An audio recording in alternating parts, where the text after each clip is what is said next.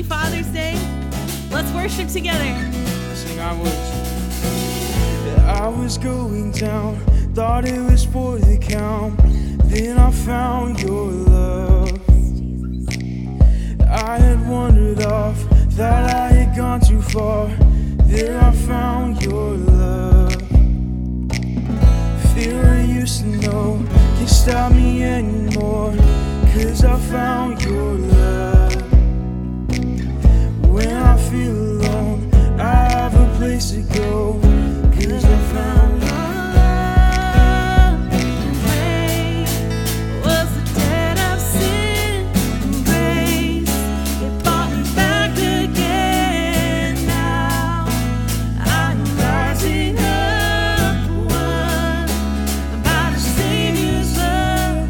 Your love is higher than the stars, declaring who you are. Your love uncontainable. Your love is deep enough to reach the deepest part of me. Your love uncontainable. Your love. Thank you, God. We worship you this morning, God. Uncontainable. Your love. Oh, yeah.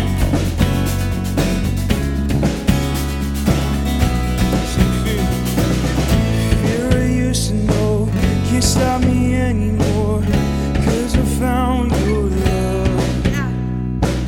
But when I feel alone, I have a place to go, 'cause I found your love. Grace was the debt of sin. Grace, it brought me back again. Now I'm rising up, one by the Savior's love. Your love is higher than the stars, declaring who you are. Your love uncontainable. Your love is deep enough to reach the deepest part of me. Your love uncontainable. Your love is higher than the stars, declaring who you are. Your love uncontainable. Your love is deep enough to reach the deepest part of me. Your love uncontainable. Your love, yeah.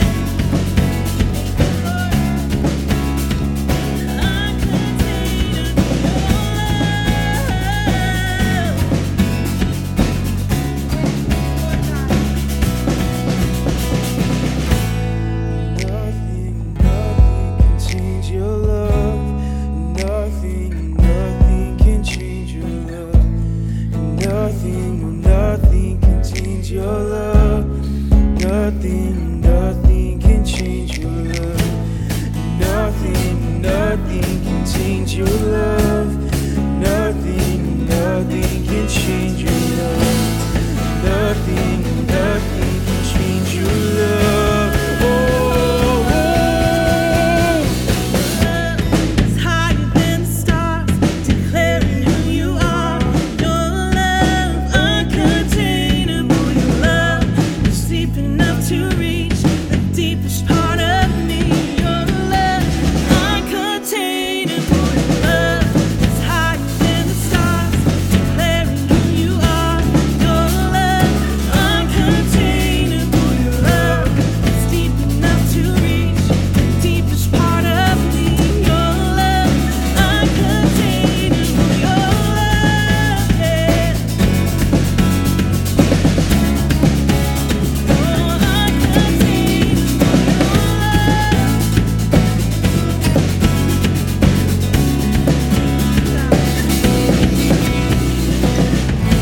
Amen.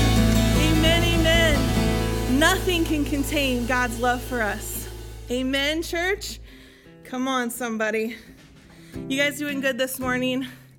You know, I am so thankful for the ability to be live with you here in the church building, with you in your home on this Father's Day morning. And as I was praying over our time together in worship this morning, the word that kept resonating was the word trust. And this week, I had opportunities on vacation to just have conversations about all the things that are happening right now, politically, with racial reconciliation, all these things. And oftentimes in those conversations, it would all come back to, well, what is the answer? What is the answer? Because you can go in circles around and around. But I gotta be honest with you, I would get to the end of those conversations and I would be so discouraged because I felt like there's no answer for what we're going through.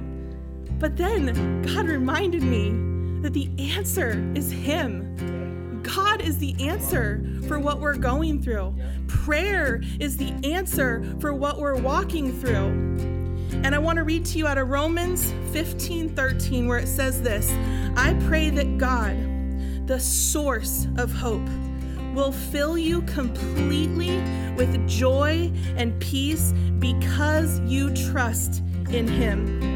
Then you will overflow with confident hope through the power of the Holy Spirit. Can I pray for us this morning? Lord Jesus, we are desperately in need of your power. And God, I pray this scripture, God, over every person that's watching this morning, Lord. God, that you would be the source of their hope. God, that you would fill each person with joy and peace. God, as we place our trust in you, God, we worship your holy name this morning. God, it is because of your power, God, that we have confident hope to stand on your promises. And our hope will always be your promises to us, Jesus. In Jesus' powerful name we pray. Amen. Let's continue to worship with that same fervency, with that same declaration that our God is where we find our hope and our trust in. Amen.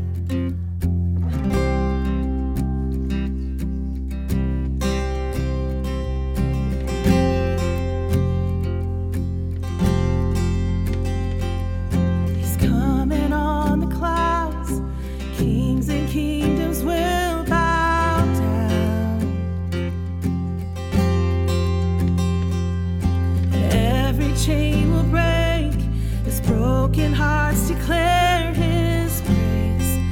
Who can stop the Lord Almighty? Our God is a lion, the Lion of Judah. He's roaring in power and fighting our battles. Every knee will bow before him. Our God is a lamb, the lamb that was slain. Sins of the world, his blood breaks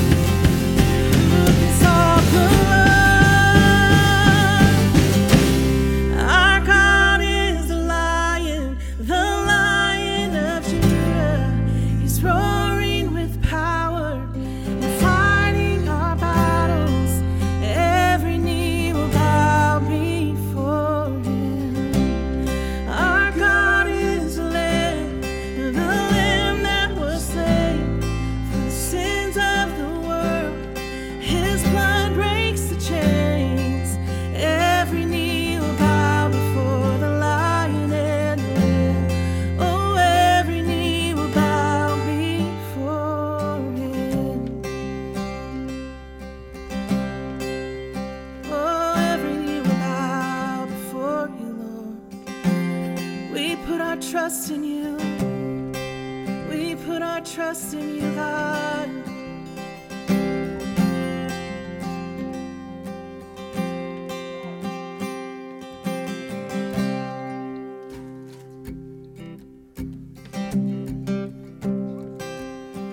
Rumors of the Son of Man, stories of a Savior, holiness with human hands, treasure for the traitor. No ear has heard, no eye has seen the image of the Father, till heaven came to live with me, a rescue like no other, 'cause you are worthy. You are worthy of your name. You are worthy of all our praise. You are worthy of your name, Jesus. Come on. You did not speak, you made no sound. You died for your accuser. But as your blood fell to the ground, you redefined my future. And on the day when you arose, the darkness ran for cover. For the King of Kings has claimed his throne, yeah. And now until forever, you are worthy. You are worthy of your name. You are worthy of all our praise. You are worthy of you're worthy. You are worthy. Yes, you are. You are worthy of your name. You are worthy. Lift my hand. You are worthy of your name, Jesus. Thank you, God. Thank you, Jesus. God, you're so worthy, Lord. Come on, let's speak these truths. You're my author, my maker, my ransom, my savior, my refuge, my hiding place. You're my helper, my healer, my blessed redeemer, my answer, my saving grace. Come on, a little louder. You're my hope in the shadows, my strength in the battle, my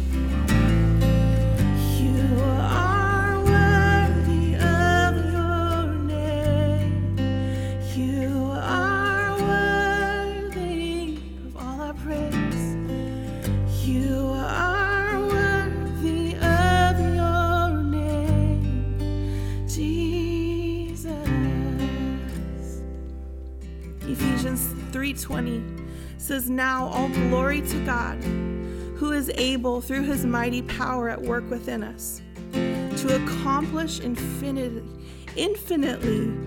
more than we might ask or think." God, you are so worthy of all honor and all praise. God, remind us this morning of just how big and awesome and powerful and mighty and majestic you are. That at the name of Jesus Christ, every knee will bow and every tongue confess to the glory of God the Father. We worship your holy name. Thank you, God. In Jesus' name, and everybody said, amen, amen. Hey, let's take a minute and let's look at some announcements that are coming up before we turn to the Word. Good morning, Grace. Thank you for joining us for such a special time of worship. Hey, we're going to continue in our worship this morning through our giving. Will you join me as we pray? Father, we thank you that you are a good God that knows what we need before we even ask. And this morning we give unto you, not with asking of something, God, but we give unto you in celebrating who you are. God, we give to you saying we trust you with everything that we have. Lord, we ask that you receive this tithe and offering and you use it to impact your kingdom. In your mighty name, amen. Amen. Hey, we have some exciting news to tell you about today. Well, as you've already heard, we have moved into phase 2, which means that we get to open up our church for some in-person gatherings. Woohoo! So we're really excited about that. We're going to start that next week on June 28th. And we have a couple of things that we want to prepare you for. So we have 3 things. First off, we want to make sure that if you're sick, whether it's COVID symptoms or anything else, that you go ahead and stay home. You can continue to join us online. We're committed to keeping our services streaming every week at 10 o'clock a.m.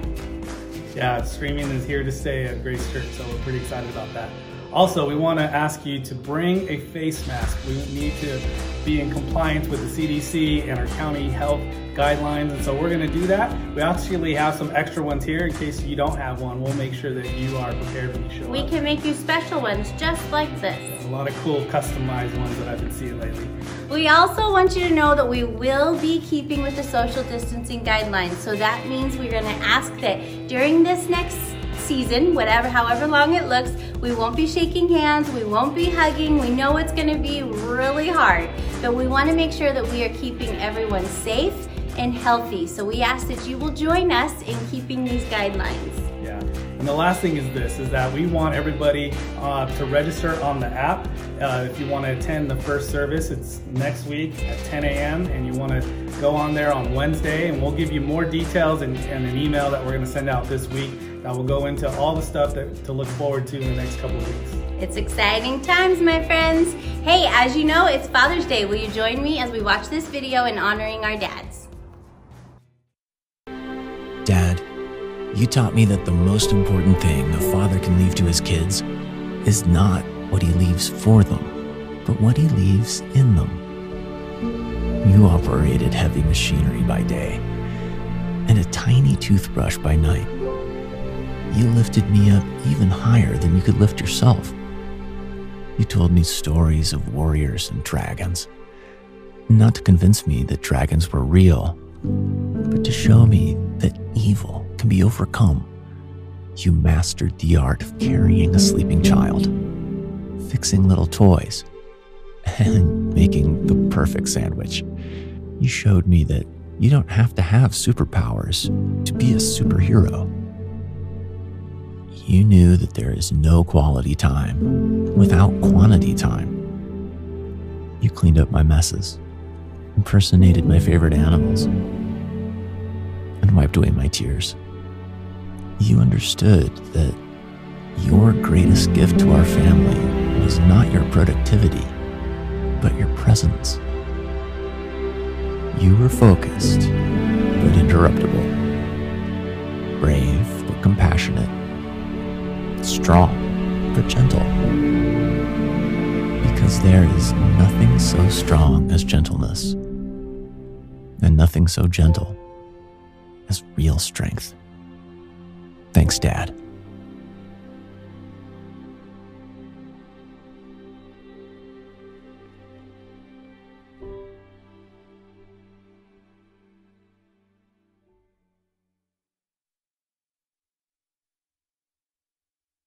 Happy Father's Day. I want to give a special shout out to all you extraordinary men of God who have been father figures and mentors to many people who may not have grown up with a father around or maybe taken somebody under your wing. I want to honor you as well. Thank you so much because you share the heart of God when you care and cover for those that are fatherless. Now, I also want to have a special prayer for maybe some of you who are suffering right now from the loss of your father, whether it's this year or many years before.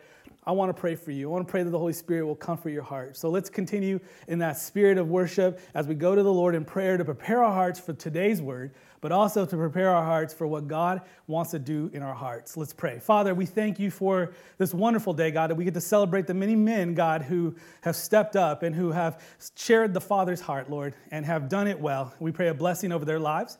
Pray a blessing over those right now that may be mourning this morning, or maybe these memories are bringing up some things in them, Lord, that they need care for and they need comfort with. So I thank you, Holy Spirit, for being there for us in times like this.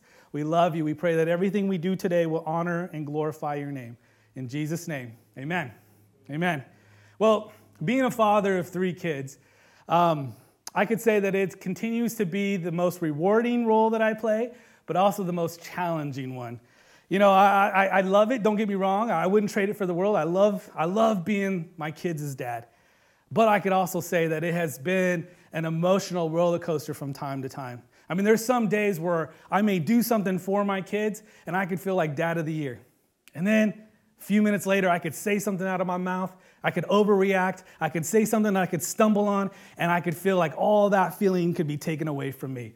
Oftentimes, that's kind of how it goes for me. You know, sometimes I regret some things, I overreact, but then I always have to have grace and know that the Father's heart is one that comes and acknowledges to say, hey, I love you always and forever. You know, that's important. But I would say that for me, you know, I grew up differently. I didn't grow up with having that model father around. So it's been hard. I thought that when I had my kids, I wish that the hospital would have sent me home with this manual, this kid's manual, that I can go home with that would help me navigate through fatherhood.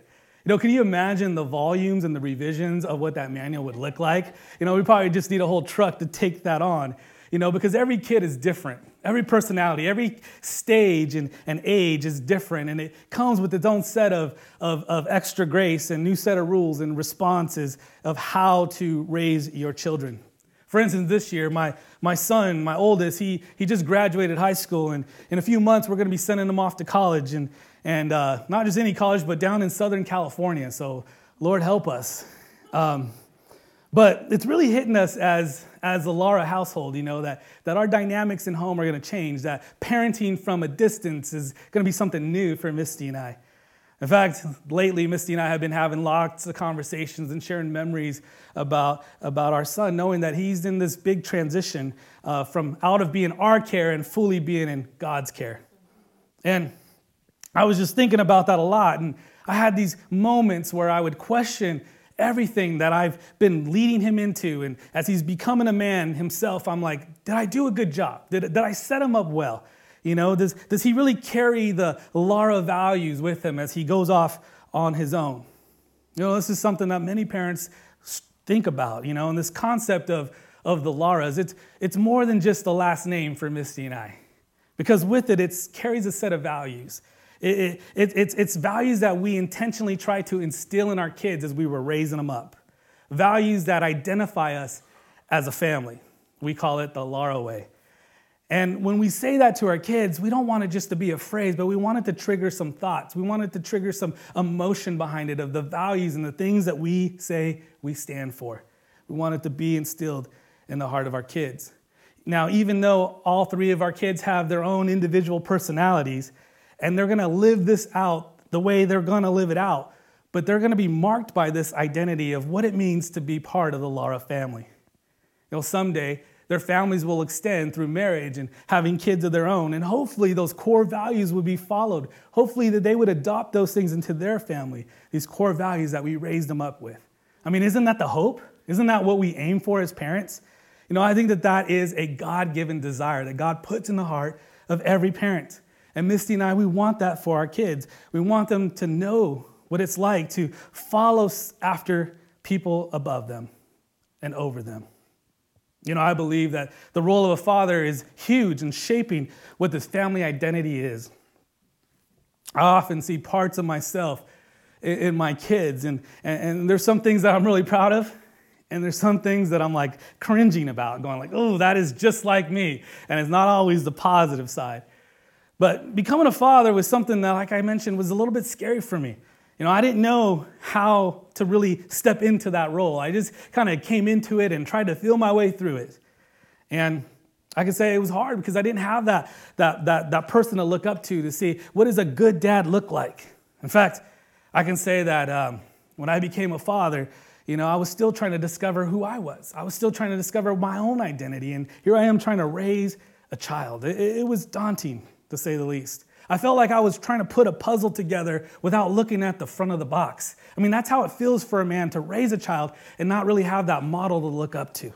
But I'm so thankful that what's helped me is through Scripture, where God would say this. He would declare this in Psalms 68, verse 5. He says this. He says that he would be a father to the fatherless. I think that's going to help somebody today to know that if you didn't have that model, you didn't have that example, that God says that he would take that place, that he would be the father to the fatherless. He would be the defender for the widow.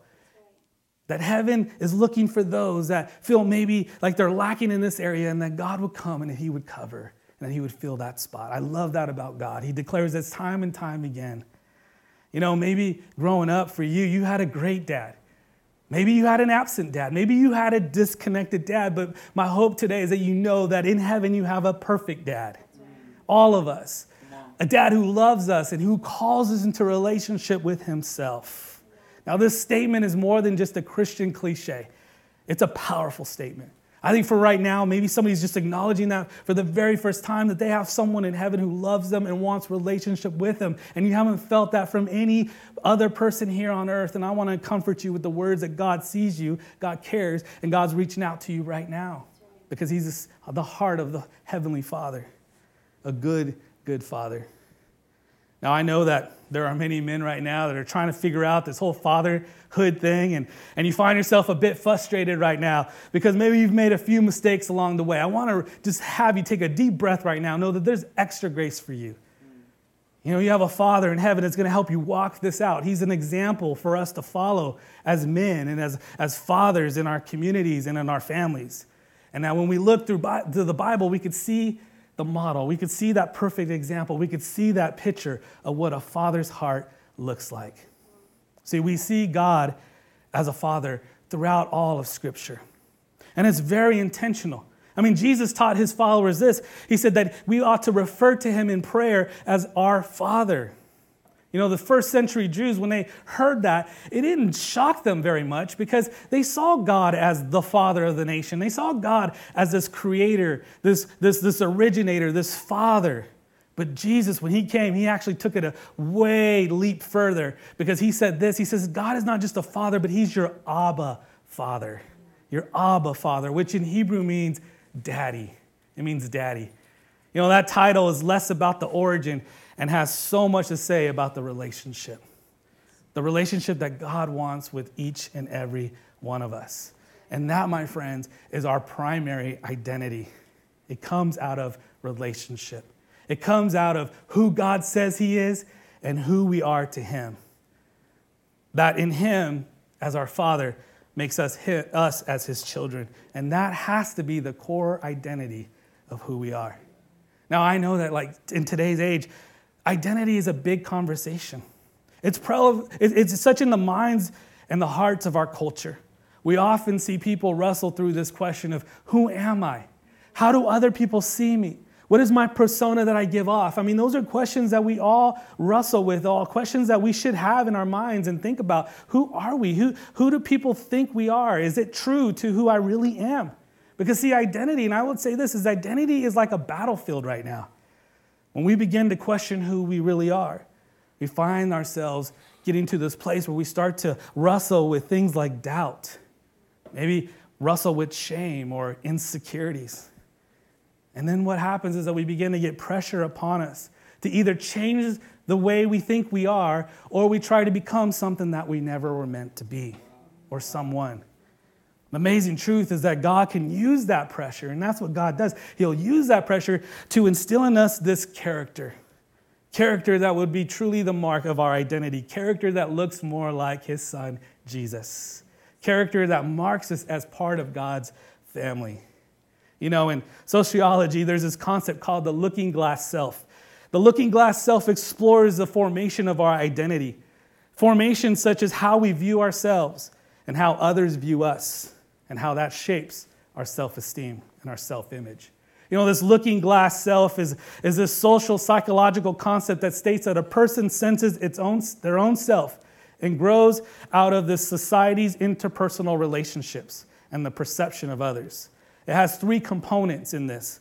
One is that we imagine how we appear to others. And then we imagine the judgment of that appearance.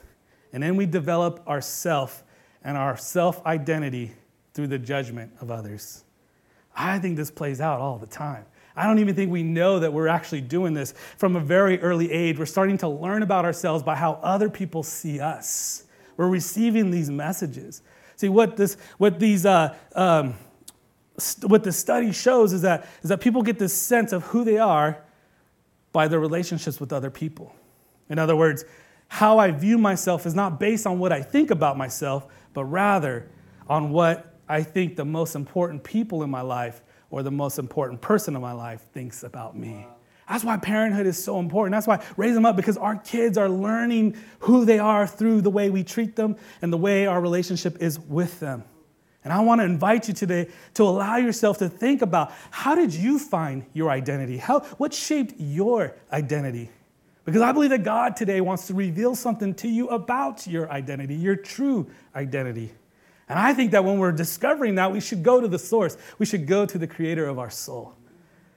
See, when I think about this looking glass philosophy, I can imagine that God made it so clear throughout his words on why he wanted to be the most important person in our lives. You know, when God gave the 10 Commandments, the very first one that he told the Israelites was that you should have no other God, that I got to sit on the top spot. Jesus reiterated that when he talked about what is the greatest commandment. He said, love the Lord your God with all your heart, with all your soul, with all your strength, and with all your mind. Why is that? Because God knows that if you put him as the most important thing, then you would design and discover your identity based on what he thinks and what he says. That you would see your identity through his eyes and not through the world. See, when God is not in this position in your life, you're going to look outside. You're going to look for this. And there's so many people right now that are searching this from all different places, and many of them are unhealthy and have done more damage than good. Man, I want to get real with all the men this morning because I just understand this so well. Anytime I go into a group setting with a bunch of men, let's be real, we are all plagued with some insecurity, aren't we? You know, we want to look strong when we don't feel it. We don't want to look as a failure. We don't want people to see us as a failure, so we're afraid to show people that at times we mess up, at times we fail, at times we don't always bat 1,000. We don't like to see that. We don't like to show that. We don't like people to see that in our lives. We also like to compete with one another. We always want to know where we rank. You know, we always walk into rooms or have conversations with other men, and we're always trying to, in our minds, secretly be wondering, where do we rank in this room? I'm being real. Guys, we're so insecure. Ultimately, what we really want is to be accepted. Unfortunately, we are operating in insecurity. And insecurity, my friends, comes out of lack of identity. You know, we can tend to get this impression that insecurity is only a struggle for young people. But you know what I'm telling you, the longer that I live, I realize that there is many people of all ages that struggle with insecurity, and they carry it for the long time of their life. Here's why we need to be secure in our identity, why this is so important to me today. Because identity shapes your destiny. Identity begins with our minds. Again, listen to what I said. We think about ourselves and we influence by what other people or the most important person thinks about us. That starts with our minds. We're thinking about what other people think. Who's the most important person in our life? And we shape our identity based on what they think. So that tells me that the battle is in the mind, not always in how we feel. But it starts in the mind. That's why in the book of Romans, he talks about this battle within us. Romans 12 Starting in verse 2, he says, don't copy the behaviors and the customs of the world. In other words, he's saying, don't follow the value systems of the world or the patterns of the world. He said, instead, in other words, don't get your identity in the world, but instead, let God transform you. I love the way it says this, into a new person. How? How does God transform us? Where does it begin? By changing the way you think about yourself and about God. Then, and only then, will you learn to know what God's will is for you, his good, pleasing, and perfect will. See, identity shapes your destiny. See, if I know who I am, and if I'm secure with who I am, then I will know what to do. People often have this tendency to flip it, and they try to do things to prove who they are, to prove to other people who they are. But God's way is opposite of that. We do what we do because of who we are. Think about this question for a moment. When you're thinking about identity or how you look at other people and maybe label people, do you define yourself or do you define other people based on their occupation? Or how this person or how you vote? Or maybe what somebody's passionate about? Or maybe where somebody lives? Or maybe their level of education? Do you base identity on those things? Do you find yourself shaping your identity based on those things? Because we got to be careful, friends. Because if we start to go through life that way and we start to shape our identity with those trivial and secondary things, we are going to be in a lot of hurt. We're going to be in a lot of disappointment because those things change. See, there's a difference between having your primary identity and having a secondary identity. Let me explain. In other words, here's this. Those things that we are interested in, the things that we have background in, the things that we're from, those are part of us. Yes, they are. They're part of our identity. They help shape and influence us. The roles that we play in life, even from where you come from. Like people, they know when they spend some time with me, they know that I'm a Bay Area kid, that I come from Cali, and they kind of pick that up. That's secondary. But these aspects in our life, they can't be shaped fully for who we are. There's something deeper inside of us. They're not the core of our identity. Why? Because if we stripped all those things away, what would you have left? Better yet, who would you be? You know, this is very terrifying for many people today who have spent most of their lives trying to pursue these things and accomplish these steps to suddenly realize that if all those things are gone, who are they really? I run into people all the time that have these crises in their lives where all these things are taken away, stripped away, and they're just like, who really am I? I know lots of pastors that as soon as they step out of ministry and they put their identity in just being a pastor, they don't know how to really act as a child of God. Because they lose themselves in those places. They've defined themselves on the role that they play and not who God says that they are.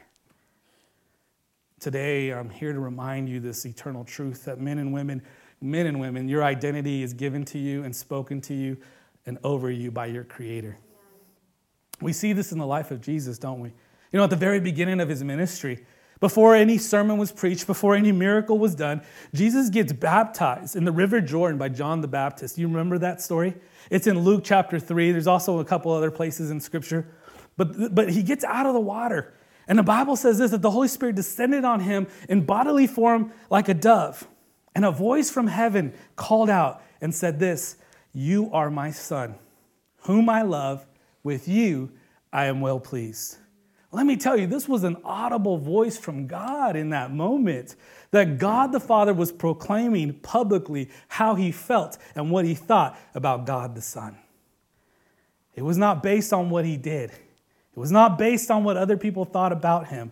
It was based on the fact that he was his Son. It was based on the fact that there was a relationship there. Let me tell you, friends, the good news this morning is that as a believer, we are united with Christ.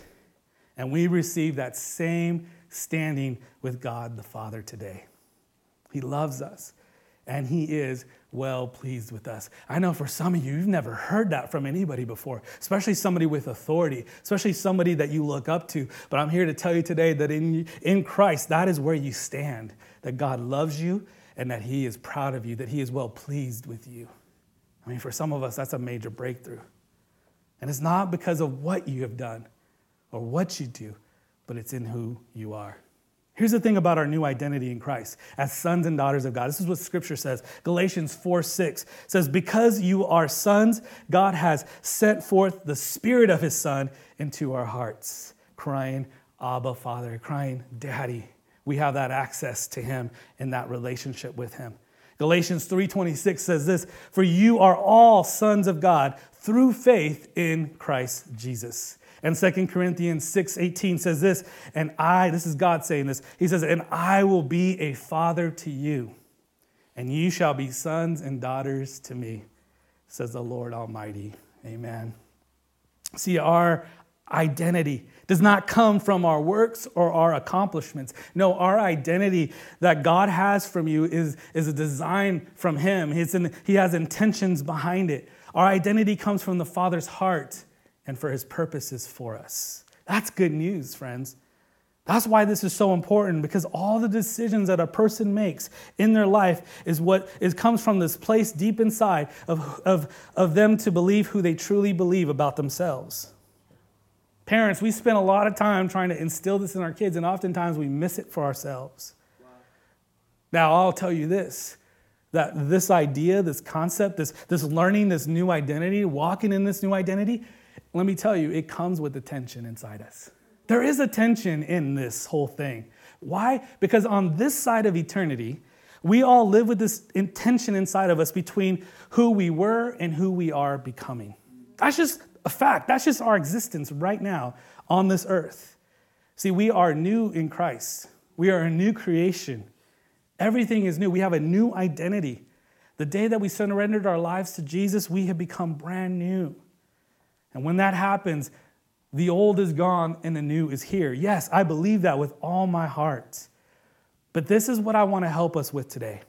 I want to remind you about this new identity in Christ, one that was given to us by our Heavenly Father. I want to tell you this thing, that does not change. It will never change. The good news is that we don't have to work on this for ourselves. We just have to learn to walk in it. But the fact of the matter is that we struggle with this. We struggle with letting go of the new or the old and living in the new from time to time. The good news is that we're not alone in this struggle. In fact, one of the heroes of our faith, one of the guys in the Bible that we read a lot about, he struggled with this just as like we do. The great Apostle Paul, the great missionary, the great evangelist, the guy who wrote 2/3 of the New Testament. Paul found himself in the middle of this struggle between what he called the old identity and the new identity. The old nature and the new nature. And he didn't. He struggled with it and he wrote about it. But I want to tell you, do you know that the Holy Spirit's lifelong process in our lives is to transform us into the best version of ourselves, which is to look more like Christ? And the enemy, let me tell you, he wants nothing more than to disrupt and to dismantle the process and the progress in that by walking out this new identity in Christ. He wants to distract us and he wants to confuse us. He does not want us to discover or to declare that we are children of God. And the way he distracts us is by applying pressure on our lives in our most weakest and most vulnerable areas of our lives. And he tries to get us to believe that it's in those moments that we are defined by, that it's that we find our identity in, and that is a lie from the pit of hell. Listen to how Paul writes this and how he states this. This is in Romans chapter 7, verse 15. He talks about this struggle. Listen to what he says. He says, I do not understand what I do. Yeah, I understand. For what I want to do, I do not do. But what I hate, I do. Does that sound familiar of that internal struggle? Now let's remember that this is the Apostle Paul towards the end of his life. This is not young upstart Paul who just started ministry. No. He's planted dozens of churches by now. He's traveled thousands of miles. He's suffered for the gospel. He was part of many miracles and healings. In other words, he was seasoned in his walk with God. He knew the grace of God very well, yet he still finds himself struggling with this tension in his life. He describes this battle within us, which I call the battle for identity. As there's a struggle inside of us between what he calls the flesh, this old nature, this fallen nature, and the new nature, which is controlled by the Holy Spirit. This is the identity conversation. We often find ourselves feeling like we are the only person that wrestles with this stuff about the old and the new. You know, you start to think, everybody else seems to have this figured out except for me. You know, I'm the only one that wrestles with these old thought patterns and these old habits and struggling with this old identity that I'm trying to shake off and learn the new. And the enemy, he loves to put us in that spot, and he jumps and pounces in that space, and he puts pressure on us, and he puts these things in our minds that says that if you really love Jesus, then why are you still struggling with this? And you could fill in the blank. You know, the enemy, what he likes to do is he likes to use Scripture against us, doesn't he? I mean, he had the audacity to even try to do that with Jesus, and you see how Jesus combated him, and it was through the Word. That's why we need to understand the Word of God. That's why the Scriptures that I'm giving you today, you need to jot down, take note of, because when the enemy comes, you got to fight him with Scripture. You got to give him the truth as he tries to twist things, but we have to have a sound mind in what the truth really says about who we are. Scripture tells us this in 2 Corinthians chapter 5, verse 17. It says that if anyone who belongs in Christ Jesus, they become a new person. I mean, we love that. It says the old is gone and the new is here. Let me tell you, that is the greatest news I've ever heard. That is such the truth. That is something we all praise God about and say amen. That we've all been given this new life, this new heart, this new start, this new nature, and this new identity. We're born again. But Satan will take that Scripture and he will twist it. And he'll get us to question our new identity with questions like, well, if you were really saved, then why are you still struggling with these old things? If you were really saved, why do these old things creep up in your life? And that, my friends, is when we need to dig deeper into what Paul is saying here. Starting in verse 13. Remember, this is Paul towards the end of his life. And he writes these words. He says, I do not understand what I do. For what I do, I do not, what I want to do, I do not do. But what I hate, I do. And if I do what I do not want to do, I agree that the law is good. As it is no longer I myself who do it, but the sin living in me. For I know that good itself does not dwell in me, that is, in my sinful nature. In other words, his flesh. But listen to what he says. He says, for I have the desire to do what is good. I have the desire to do what is good, but I cannot carry it out. Now he goes on a little further, explain more of this, but he ends with this. He says, oh, what a wretched man that I am. You know, that sounds like a hopeless situation that we all feel sometimes of going, we're wrestling with the old and trying to get into the new. And he says, who will rescue me from this body that is subject to death? Who?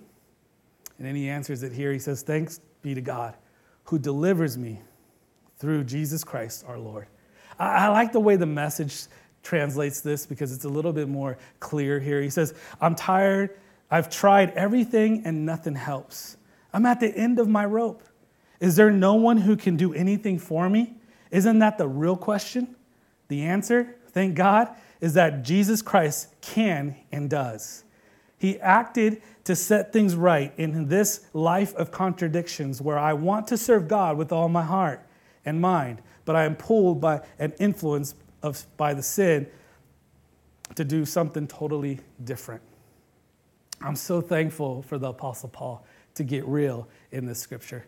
I'm so thankful that he describes this tension so vividly between the old identity and the new. We see that he doesn't question who he is. He just struggles with what he does. He also is very clear about how to find victory in this battle. He says, who will rescue me? Who will come to help me? Who will give me strength and power to live out this new identity as a child of God?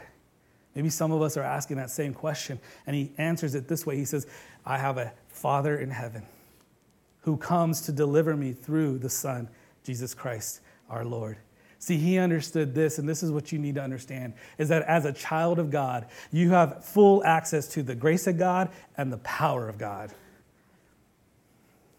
You know, if me, being an earthly father, know how to resource my kids when they come to me and ask me to help them through something, trust me, I will be there. I'll be the first one to show up. But if me, as an earthly father, know how to respond to my kids in that manner, how much more will our perfect heavenly Father respond to us with all of heaven resources to come and to help us through these biggest struggles in our lives, to remind us who we are in him, to bring back the core of our identity so that we can live out this new nature, this new this new identity as a child of God.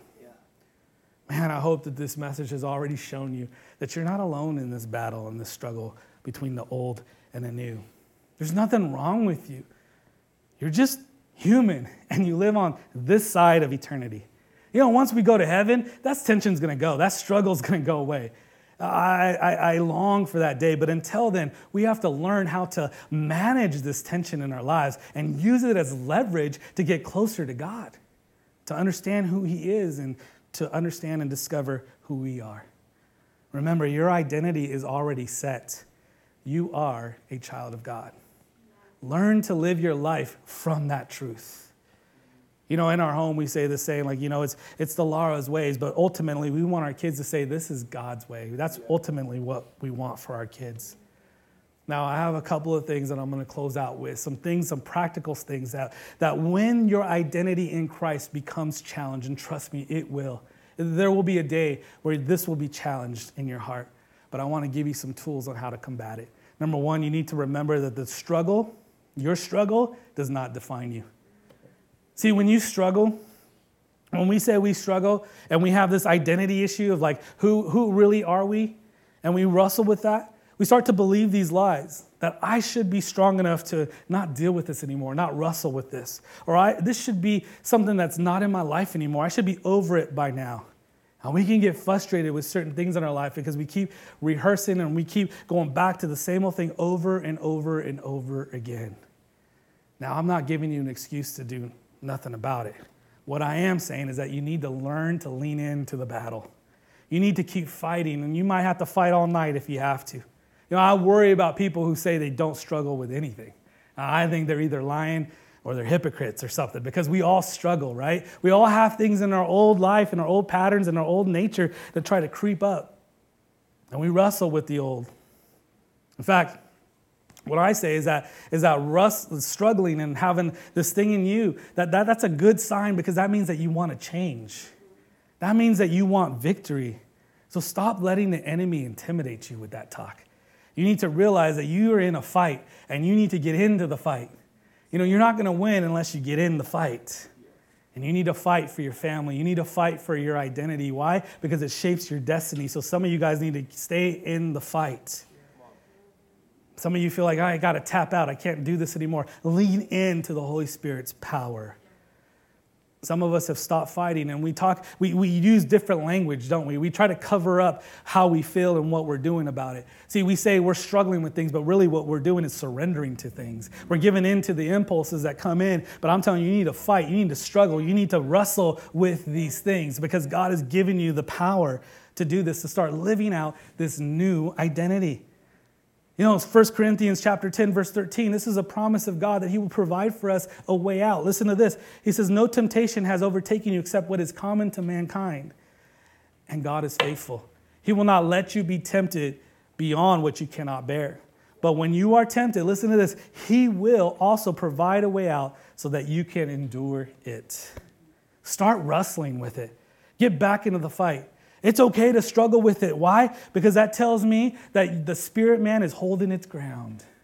Just like Paul's talking about. He's like, man, I'm struggling. I'm dealing with this, but I'm learning how to fight the good fight. I'm learning to grow and to develop this true identity as a child of God. Scripture tells us in 1 John 1:8, it says that if we claim to be without sin, we deceive ourselves and the truth is not in us. But if we confess our sins, He is faithful and just to forgive us of all of our sins and purify us from all unrighteousness. Man, that's all where it starts for many of us, is to realize that we're in a battle, realizing that there is something in our lives of the old that tries to creep up, and we need to take authority over it. And we need to remind ourselves that if I confess that to God, He can come and cleanse me and purify me and make me right again.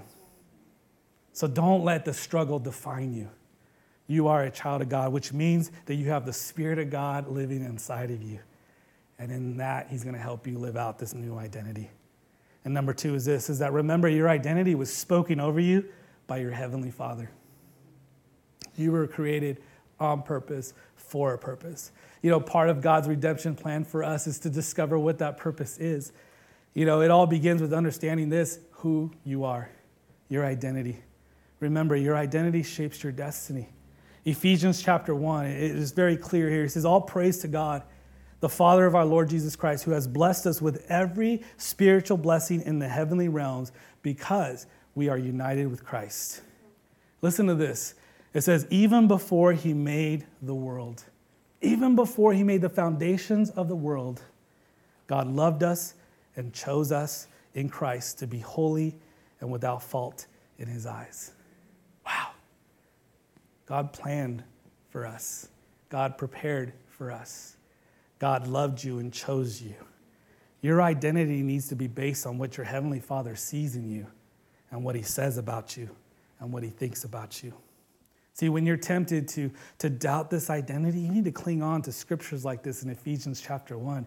You need to let it be an anchor for your soul. One is this, is that you're loved unconditionally, that you are chosen and not rejected. I mean, some of us, we feel rejected by many people in our lives, people that were important to us, and we feel rejected, but this scripture tells us that we can anchor ourselves and know that we are chosen by God. And we are holy, even when we don't feel like it. And that we are without fault in his eyes because we are united with Christ, the Son. Listen, it gets even better. He says, God decided in advance to adopt us into his own family by bringing us to himself through Jesus Christ. This is what he wanted to do, and this is what gave him great pleasure. Verse 11, it says, furthermore, because we are united with Christ, we have received an inheritance from God, for he chose us in advance, and he makes everything work out according to his plan. In other words, he's saying this, is that we are the children of God, whom he loves, whom he is well pleased with. Maybe you lacked hearing that from your earthly dad. Maybe that's something that you've never received from anyone. But guess what? You have a heavenly Father in heaven that says this over you, that he loves you, and that we have this identity of being a child of God. That has to be our primary identity. We can look and we can try to find our identity in other places, but it's always going to come up short. We're always going to find a lack in it, but we need to be secure in the fact that we are God's children and that we are forgiven and blameless even when we don't feel it. Because the truth of the matter is that that's how God sees us when we are connected and united with his Son, Jesus. That's when faith comes in. That's when you got to really step up in your faith and believe, even if you don't feel, but you believe the truth. You trust what he says. You trust him at his word. He's a good Father. God has given us everything that we need to demolish the strongholds and the false beliefs, and he empowers us to do so. 2 Corinthians 10:3 says this, is that, for though we walk in the flesh, we do not wage war according to the flesh. For the weapons of our warfare are not of flesh, but of divine power to destroy strongholds. Destroy strongholds. Some of us are caught up in these strongholds of our minds about how we see ourselves, what we think other people see in us. But we have to trust that we can break that through the Spirit of God, through what he's given us, through his word, through what he's proclaimed over us. And it says this, so we can destroy arguments and every lofty opinion raised against the knowledge of God that he's given us through his word. And we can take every thought captive into obedience to Christ. The lies that you've heard about yourself, you need to submit those, and you need to hold them captive to Christ and what he says about you and what God's declared over you.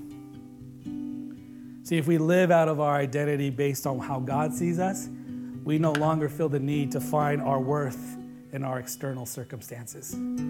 It frees us up to live confidently and to live stable instead of changing who we are based on other people's opinions, based by our own standards, based on all the things that we think we need to be, but really just become who God's called us to be. That we find significance, calling, acceptance, and love.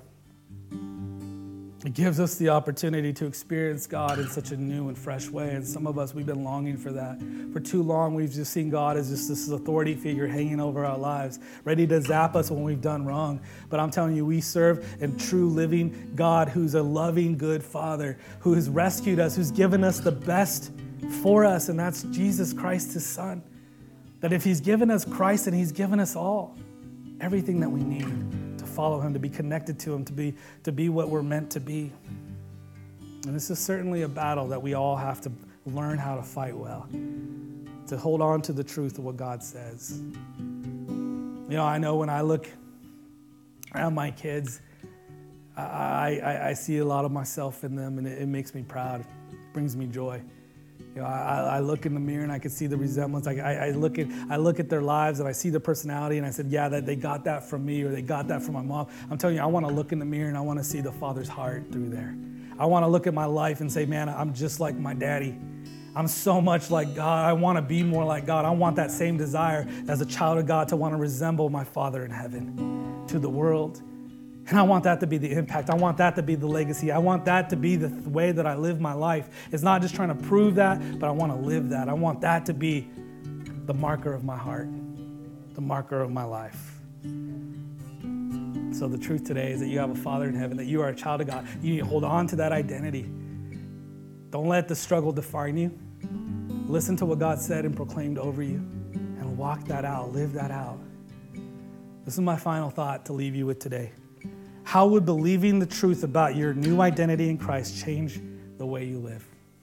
How will it change the way you live? Let's pray. We're going to take a moment to pray right now. Maybe some of us, we haven't even got this relationship started yet. And I want to invite you that all it takes through Christ, that we could have access to this relationship, to this Abba Father relationship with God, the magnificent creator of heaven and earth, who desperately loves you, wants to save you and rescue you and deliver you from all the things that this earth has done to hurt you and to bring you down, and he wants to rescue and lift you up.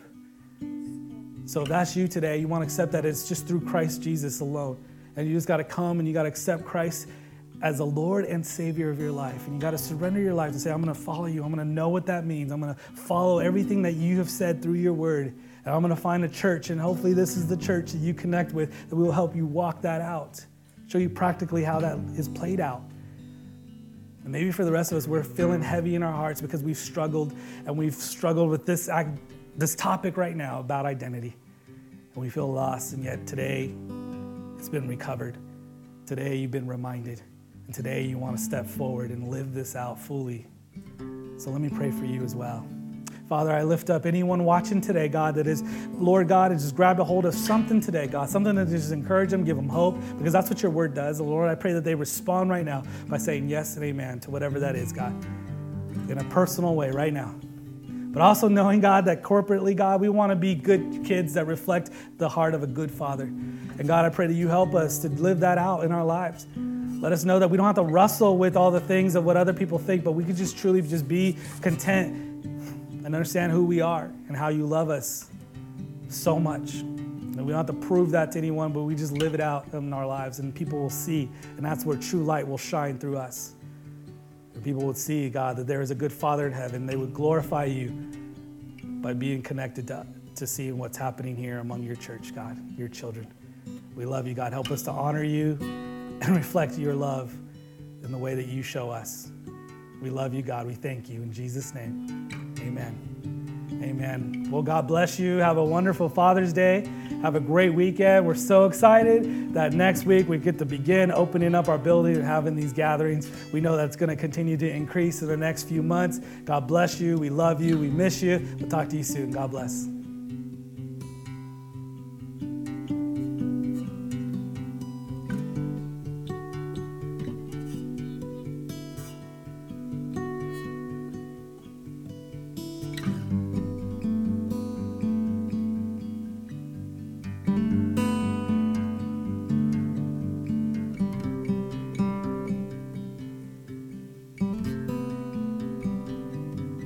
Wow, what a powerful word from Pastor Omar. Thank you for joining us once again for our online services. We are so excited that next week we will officially be able to meet in person here on campus at Grace Church. Make sure you check your inbox this week, as well as Facebook for updates and all the ways that you'll be able to register to let us know you're coming. We want to be prepared for every person that we have here. We are so excited for what's coming up for Grace Church. Happy Father's Day, dads. Have a wonderful week. We'll see you soon.